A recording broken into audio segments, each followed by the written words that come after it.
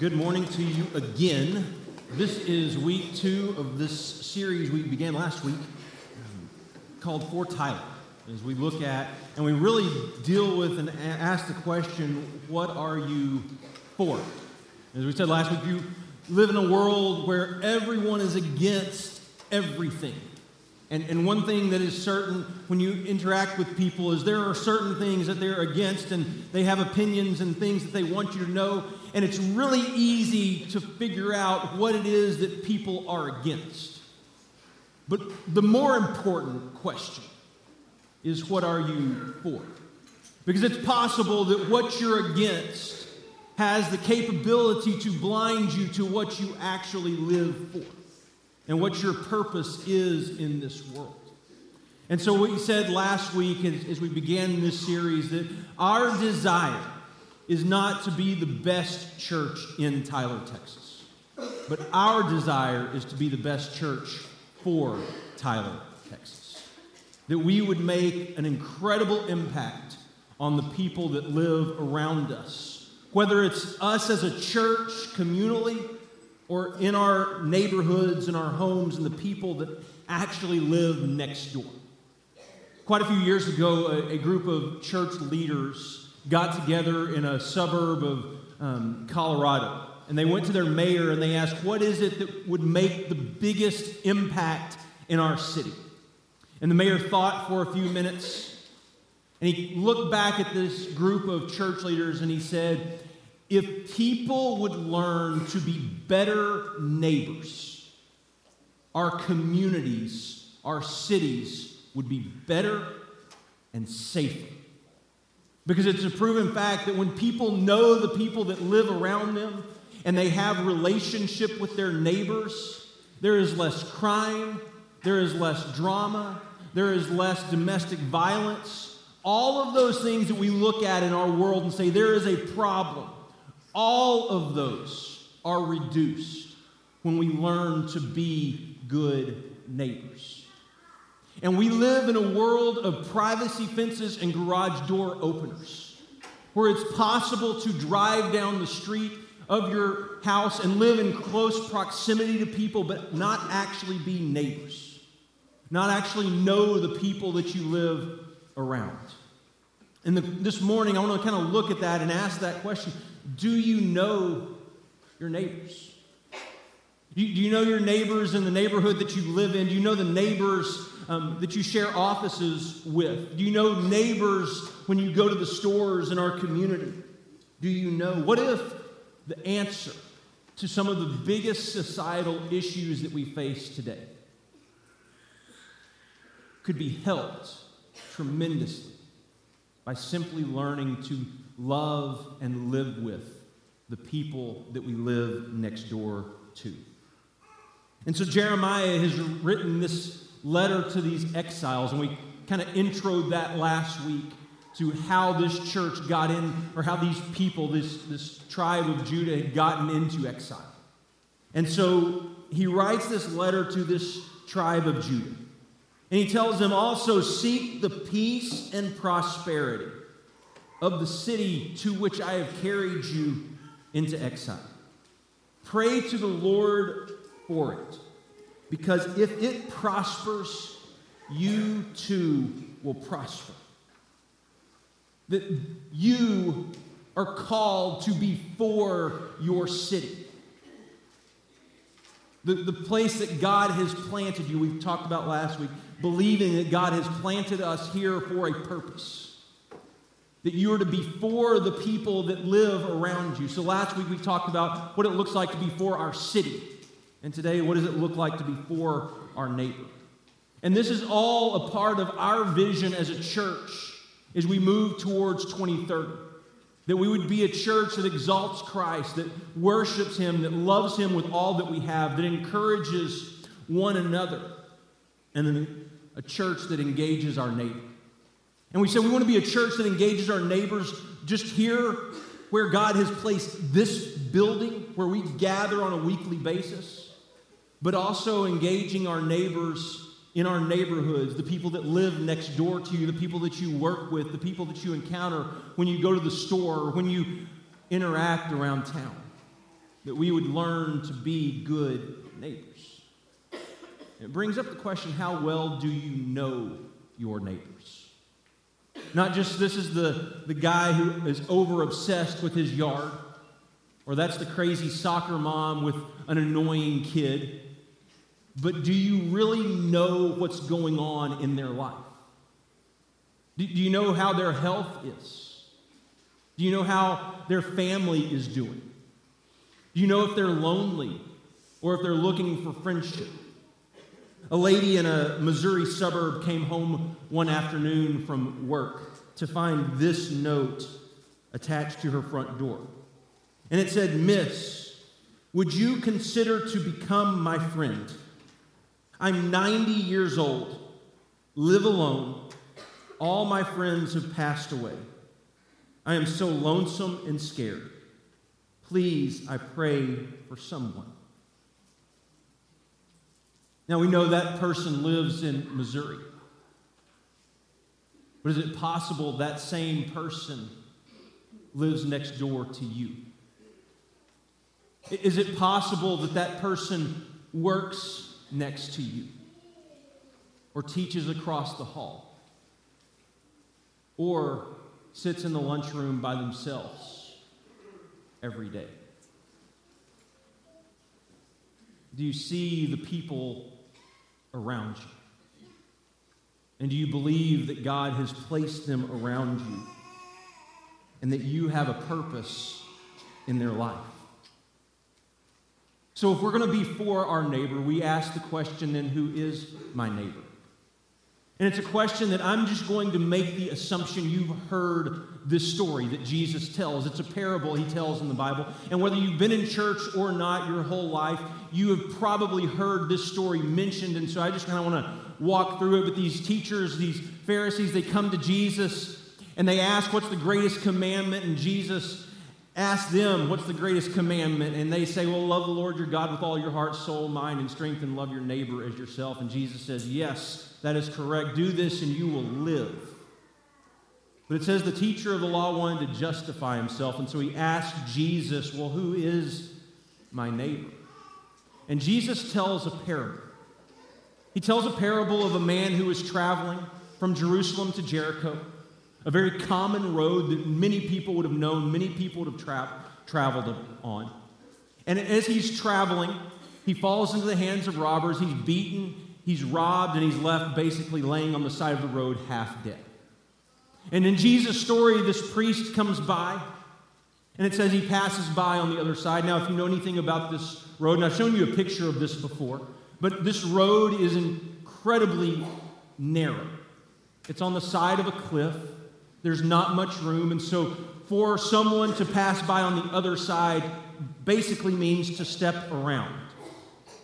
And I think in Jesus' mind, there's probably a little bit of humor in this. We know that road. We know there's not another side to that road. It's all one way. It's very narrow. So a priest passes by and does not give help. A Levite passes by. And my assumption is, in hearing this story, this teacher of the law knows the law very well. And laws that say for a priest and Levite, you cannot touch anyone with blood. And if you do, you're going to have to go through this ceremonial cleaning. And so it is possible that the priest and the Levite walked by this man who is beaten and left half dead with the greatest concern for them in his heart. Saying, I wish I could, but I love God too much to actually help you. I cannot defile myself. And then the story takes a turn, because for the priest and the Levite, they would imagine that someone else in their tribe is going to pass along. Another Jew, an Israelite, someone from the tribe of Judah, that one of those would be the hero of the story that stops to render aid. But no, it's a Samaritan. And a Samaritan in this culture was hated by the Jews. Someone that they could not see eye to eye with. Someone they could not get along. That was considered someone who turned their back on God and turned their back on Israel and went off during exile and just married whoever, and they were looked down upon and despised. And then Jesus turns to the teacher of the law and he asks him this question: which one of these three do you think was a neighbor to the man who was hurt? And I think his answer is so telling. Because he doesn't say, oh, it's the Samaritan.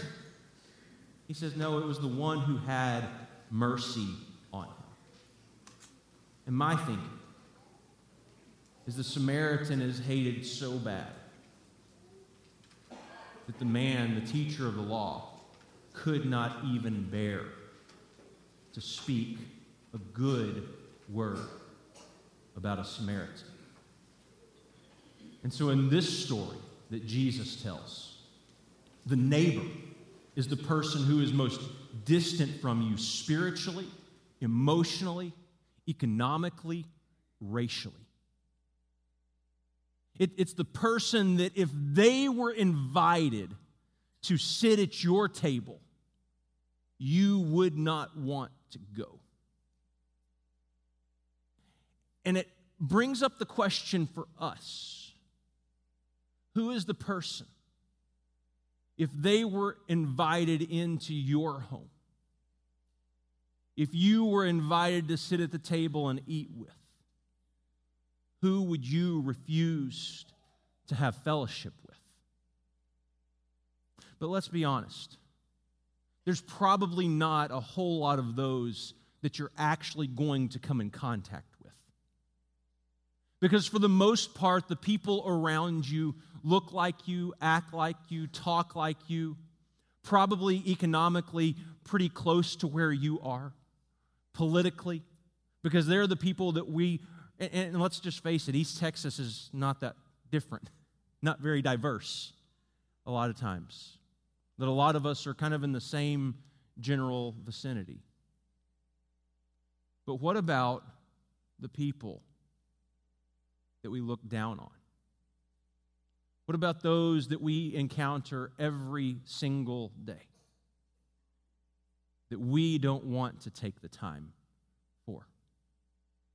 Because this story of the Good Samaritan brings up some obstacles, two really big obstacles that seem to get in our way. And both of these obstacles are driven by what if. And the first obstacle is fear. What if I get involved? What if I stop and help this person and it's just a trap and I fall into the hands of the robbers? What if I stop and help and I'm late for what I need to be at? What if I get involved and I get hurt because of it, physically, emotionally, spiritually? And the second obstacle is time. What if I am late for what I need to be at? Anyone ever said that? I would love to stop and help you, but I got to get to church. I've got to get to work. I've got to get home to my family. What if it costs too much? And these obstacles driven by what if can be huge roadblocks. But I want to prod a little bit deeper. I want to dive a little bit deeper into this neighbor question. And Jesus tells another story, one that he's caught up in. It's recorded in John's Gospel. And it says in chapter 8 of verse 2, at dawn, he appeared again in the temple courts, where all the people gathered around him, and he sat down to teach them. It says next, the teachers of the law and the Pharisees brought in a woman caught in adultery. They bring her in because they've caught her in the act. But there's a purpose in this going on. They made her stand before the group. And imagine this. They catch her and they bring her in front of everyone. I would imagine probably not many clothes on if she had the opportunity to grab something to cover up, if they really did catch her in the act. But regardless, they bring her in, they parade her through the streets, and they put her in front of everyone in the temple where Jesus is teaching. It says, and they said to Jesus, "Teacher, this woman was caught in the act of adultery. Going on. In the law, Moses commanded us to stone such a woman. We know the law well. We know what it says, and in the law it says that someone who commits adultery must be stoned. And they ask a really pointed question to Jesus. Now, what do you say? Because they brought her here for a purpose. And it goes on and says, they were using this question as a trap. But understand, they aren't just using a question as a trap. They are using a person as a trap. They are using a person who is broken and hurting and embarrassed and shameful, and they are using her. It's not just a question that they are using. They are using a person. In order to have a basis for accusing him. And we've talked numerous times that there are two spirits that seem to be in this world. There is the spirit of Christ, that is the spirit of a counselor or a comforter or a helper. But there is also the spirit of Satan, accusation and blame. And it's that spirit that is present through these men who are using this woman, not just simply to accuse her, but now to accuse Jesus as well. But Jesus said, But Jesus bent down and started to write on the ground with his finger. And when they kept on questioning him, he straightened up and he said to them, just for a second, he bends down with their accusations at her and accusations at him. With these questions that they're using as they're using her, Jesus, in the midst of all the mess and all of the yelling and all the fighting and all of the accusations, bends down. And he starts to write on the ground. And he said, "Let any one of you who is without sin be the first to throw a stone at her." Could you imagine being in the crowd? Could you imagine being the one who's bringing the accusations? Could you imagine being the one who's there in the middle of everything and sorry for what you did, wishing you could take it back, and broken because you can't? Jesus stands up and he looks at the woman.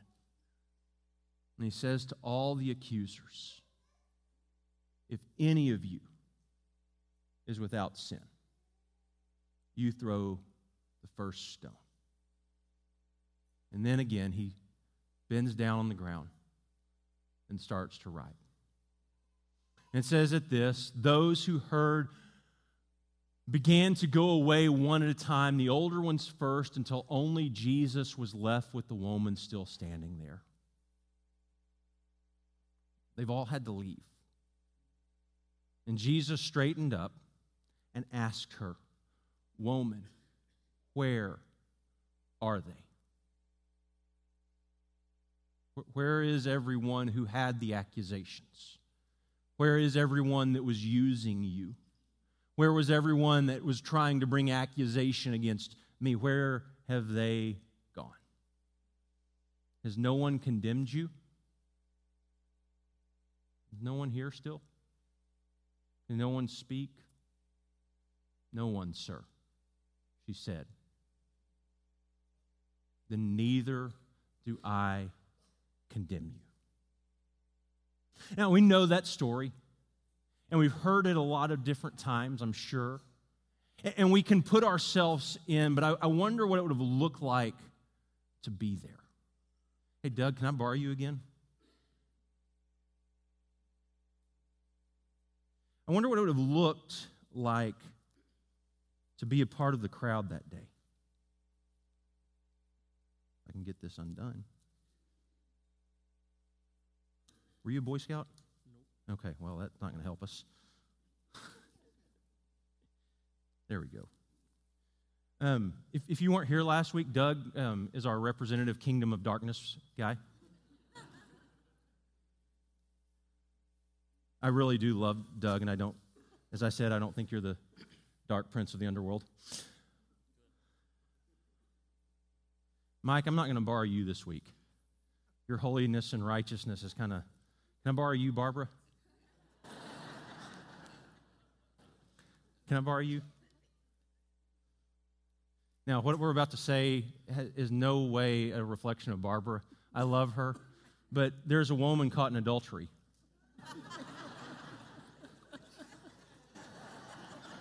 You want to grab that rope? I got it. And we know this is not true of Barbara. This is just an illustration, okay? And there's this moment where this woman is caught in the very act of adultery. And you see this playing out already in her life as the kingdom of darkness is pulling against her. And here's where you think, man, the people of God are going to come to the rescue. And they don't. Can I borrow you too? Come on, Noel. There's this group of people that show up. And instead of saying, you know what, we're going to go this way. Let's go this way a little bit.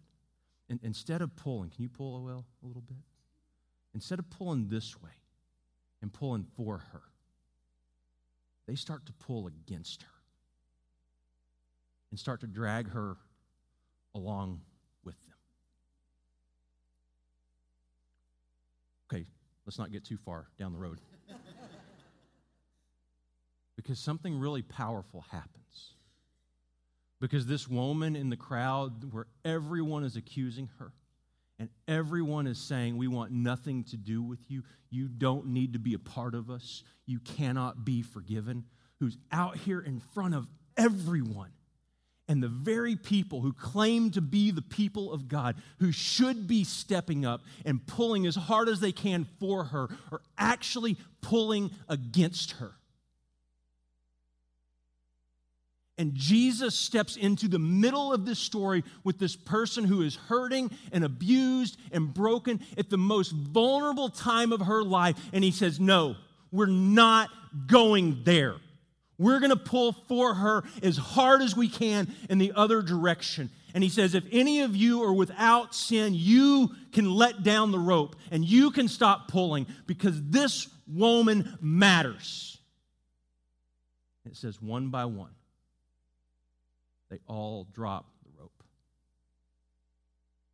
As Jesus starts pulling, not just against the kingdom of darkness, but pulling for this woman.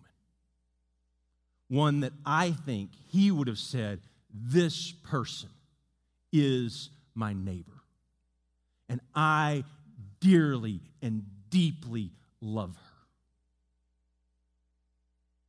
Now listen, for so long, our churches have stood in the midst of this tension and pulled against people. And I'm not just talking, I know it's happened before at Shiloh, but it happens across every group, every church. We have the tendency to do this.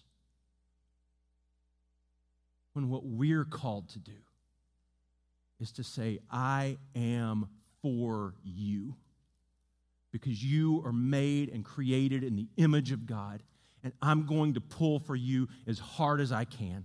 Whatever you got going on, I'm in. I'm going to help. I'm going to pull with everything I have. And it might cost me. It might cost me my time. It might cost me money. It might cost me my reputation. But I'm in. And I'm going to pull with all I have. Thank you. Thank y'all.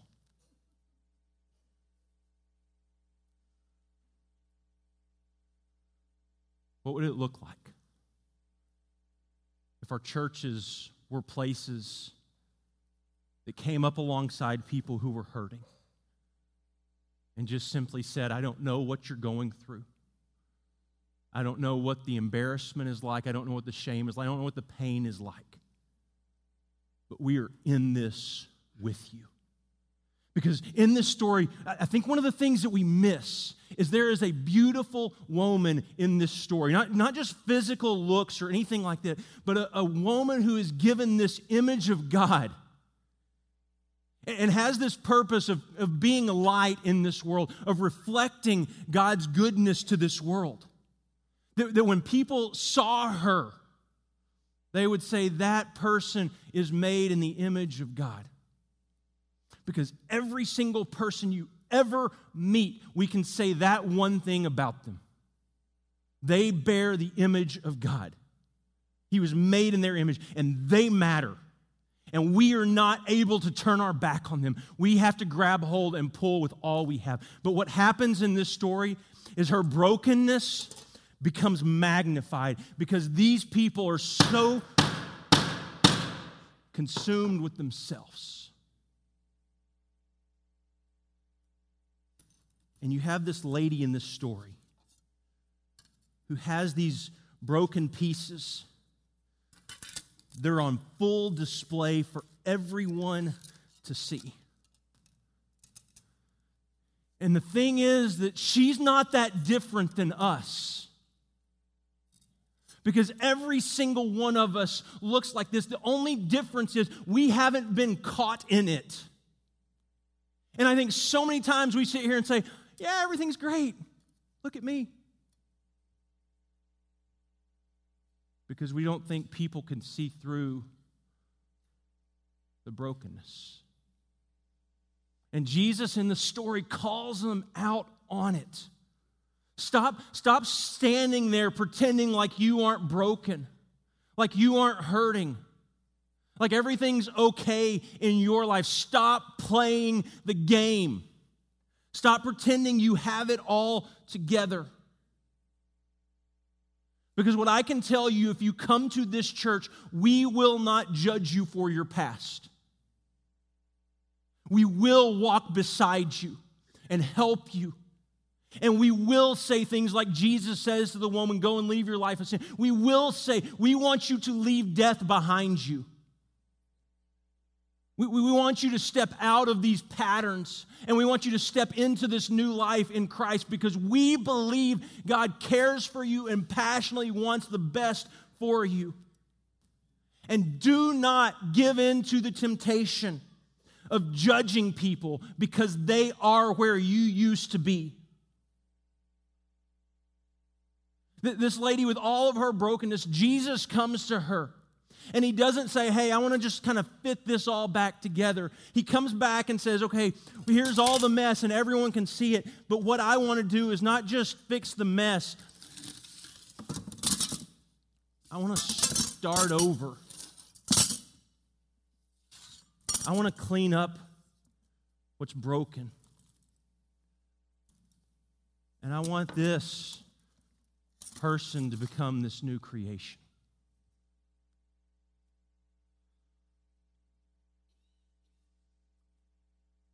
See, here's the thing. That we all stand here like this. But all of us have been here as well. And we cannot forget that. I think so many times we try to trick people into thinking that we have it all together. And there are no problems here. Listen, we are not perfect. We are broken, and we are in need of Jesus just like everyone else. And so many times the message we give people is of accusation and blame when it needs to be of grace. Listen, if it does not sound like good news, it is not the gospel. Because the gospel is not a story about bad people becoming good. The gospel is a story about dead people being made alive. And there is a dramatic difference in the two. God didn't just come to alter your behavior. He came to change your life radically and forever. so that your life would be different. And He called you as one of those that has been made alive to grab hold of the rope, grab hold next to other people and pull with all you have, because they matter, because they are made in the image of God, because they have a story, and their story matters because their story is God's story of how He is reconciling and redeeming all things. Church, we cannot forget our story. See, Jeremiah goes on a little bit later in this letter to these exiles to say this. This is what the Lord says. When 70 years are completed for Babylon, I will come to you and fulfill my good promise to bring you back to this place. For I know the plans I have for you, declares the Lord. Plans to prosper you and not to harm you. Plans to give you hope and a future. Then you'll call on me and come and pray to me, and I will listen to you. You will seek me, and I will find you when you seek me with all of your heart. I will be found by you, declares the Lord. And I will bring you back from captivity. And I will gather you from all the nations and places where I have banished you, declares the Lord. And I will bring you back to the place from which I carried you into exile. And so many times we hear that as people use it out of context, talking about just individuals. But what he's talking to here is a group of people who are broken and hurting and lost and not sure what tomorrow looks like. And he says to that group of people, I have plans for you. Plans so that when this 70 years is over, if you'll get in and live among the people, and you'll settle down, and you'll seek peace and prosperity in the city, then when you leave here, this city will be different because of you. And I think we see in this letter that God is for you. And as a church, we are for you. And we are with you. Regardless of where you've been, regardless of what you've gone through, regardless of your past, because your story is our story. It's a story of brokenness and restoration, of hopelessness and healing. It is a story of a God who is making all things new. So, what would it look like if we as a church literally loved our neighbors? So out the Welcome Center this morning when you leave, there's a block map. And it has the people that live around you. And it has a little place for you to write their name and a little information about them. This is the greatest time of the year to go next door. It's so easy to bake a loaf of bread. Or if you don't bake bread, go grab break and bake cookies from Walmart. Anyone can do that without messing it up, I think. Or go buy some from the bakery. And walk next door to your neighbor's house and knock on the door and say, hi, I'm Gary, I live next door. I brought you a gift. I can promise you it will do wonders. And if you keep showing up in their life, it will make a difference. Hey, is everything going okay in your life?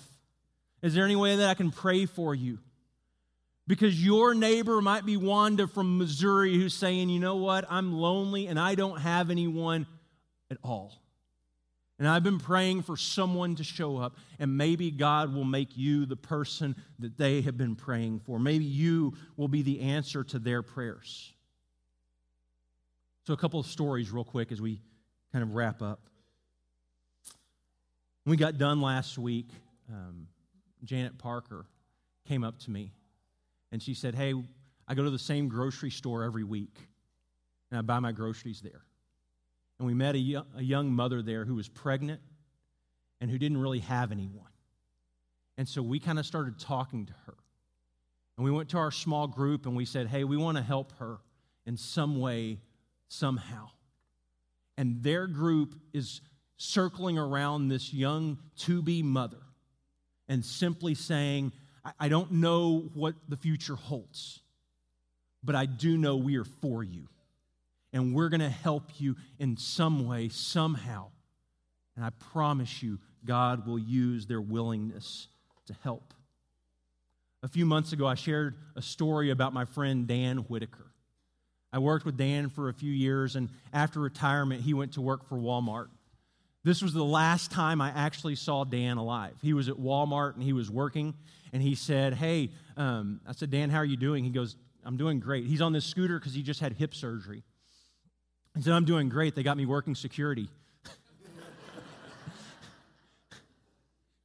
Like, fearsome. But go to this next picture of Dan. This is a picture that the Cleveland Times-Review, their newspaper, took of Dan. And 3 years ago, they wrote a story about Dan in the newspaper. And it says, and just kind of excerpts from it, when the checkout lines are long and the last item you need was just snatched off the shelf, it's easy to become a grumpy shopper. But a welcoming door greeter at the Cleveland Walmart makes sure every one of his customers has a pleasant experience. He goes far beyond the simple hello and goodbye when you enter the store. He says things like, fill this buggy and come back and get another. Or this buggy has warm handles. Or I might tell a couple, either one of you may ride, but not both. I'd always said that being a door greeter at Walmart is something they give Grandma to keep her off the streets. But it's honorable work, and I thoroughly enjoy it. One of his managers says he is basically what Walmart wants all of our employees to be focused on, and that is the customer service, she said.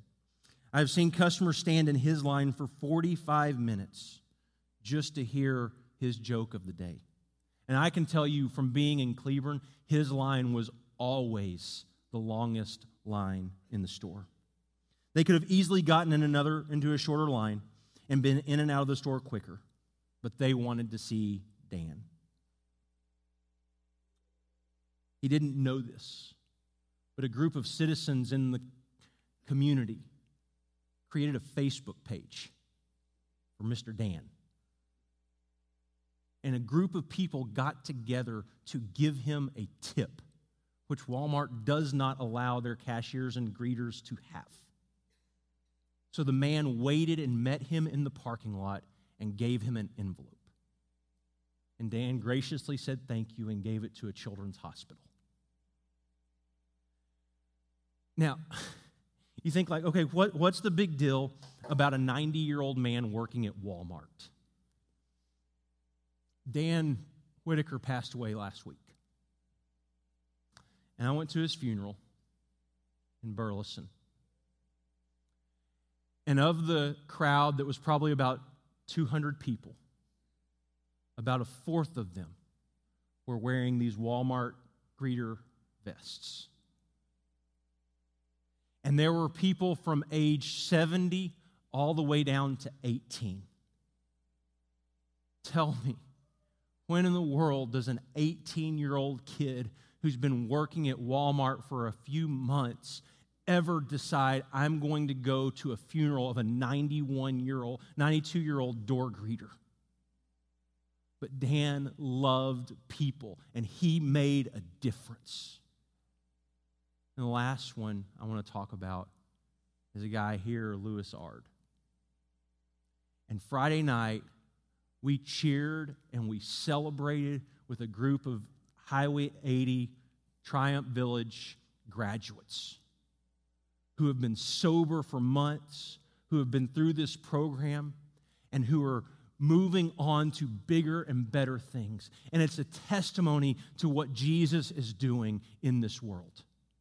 But it's also a testimony to someone who simply said, I don't know what else I can do, but I am for you.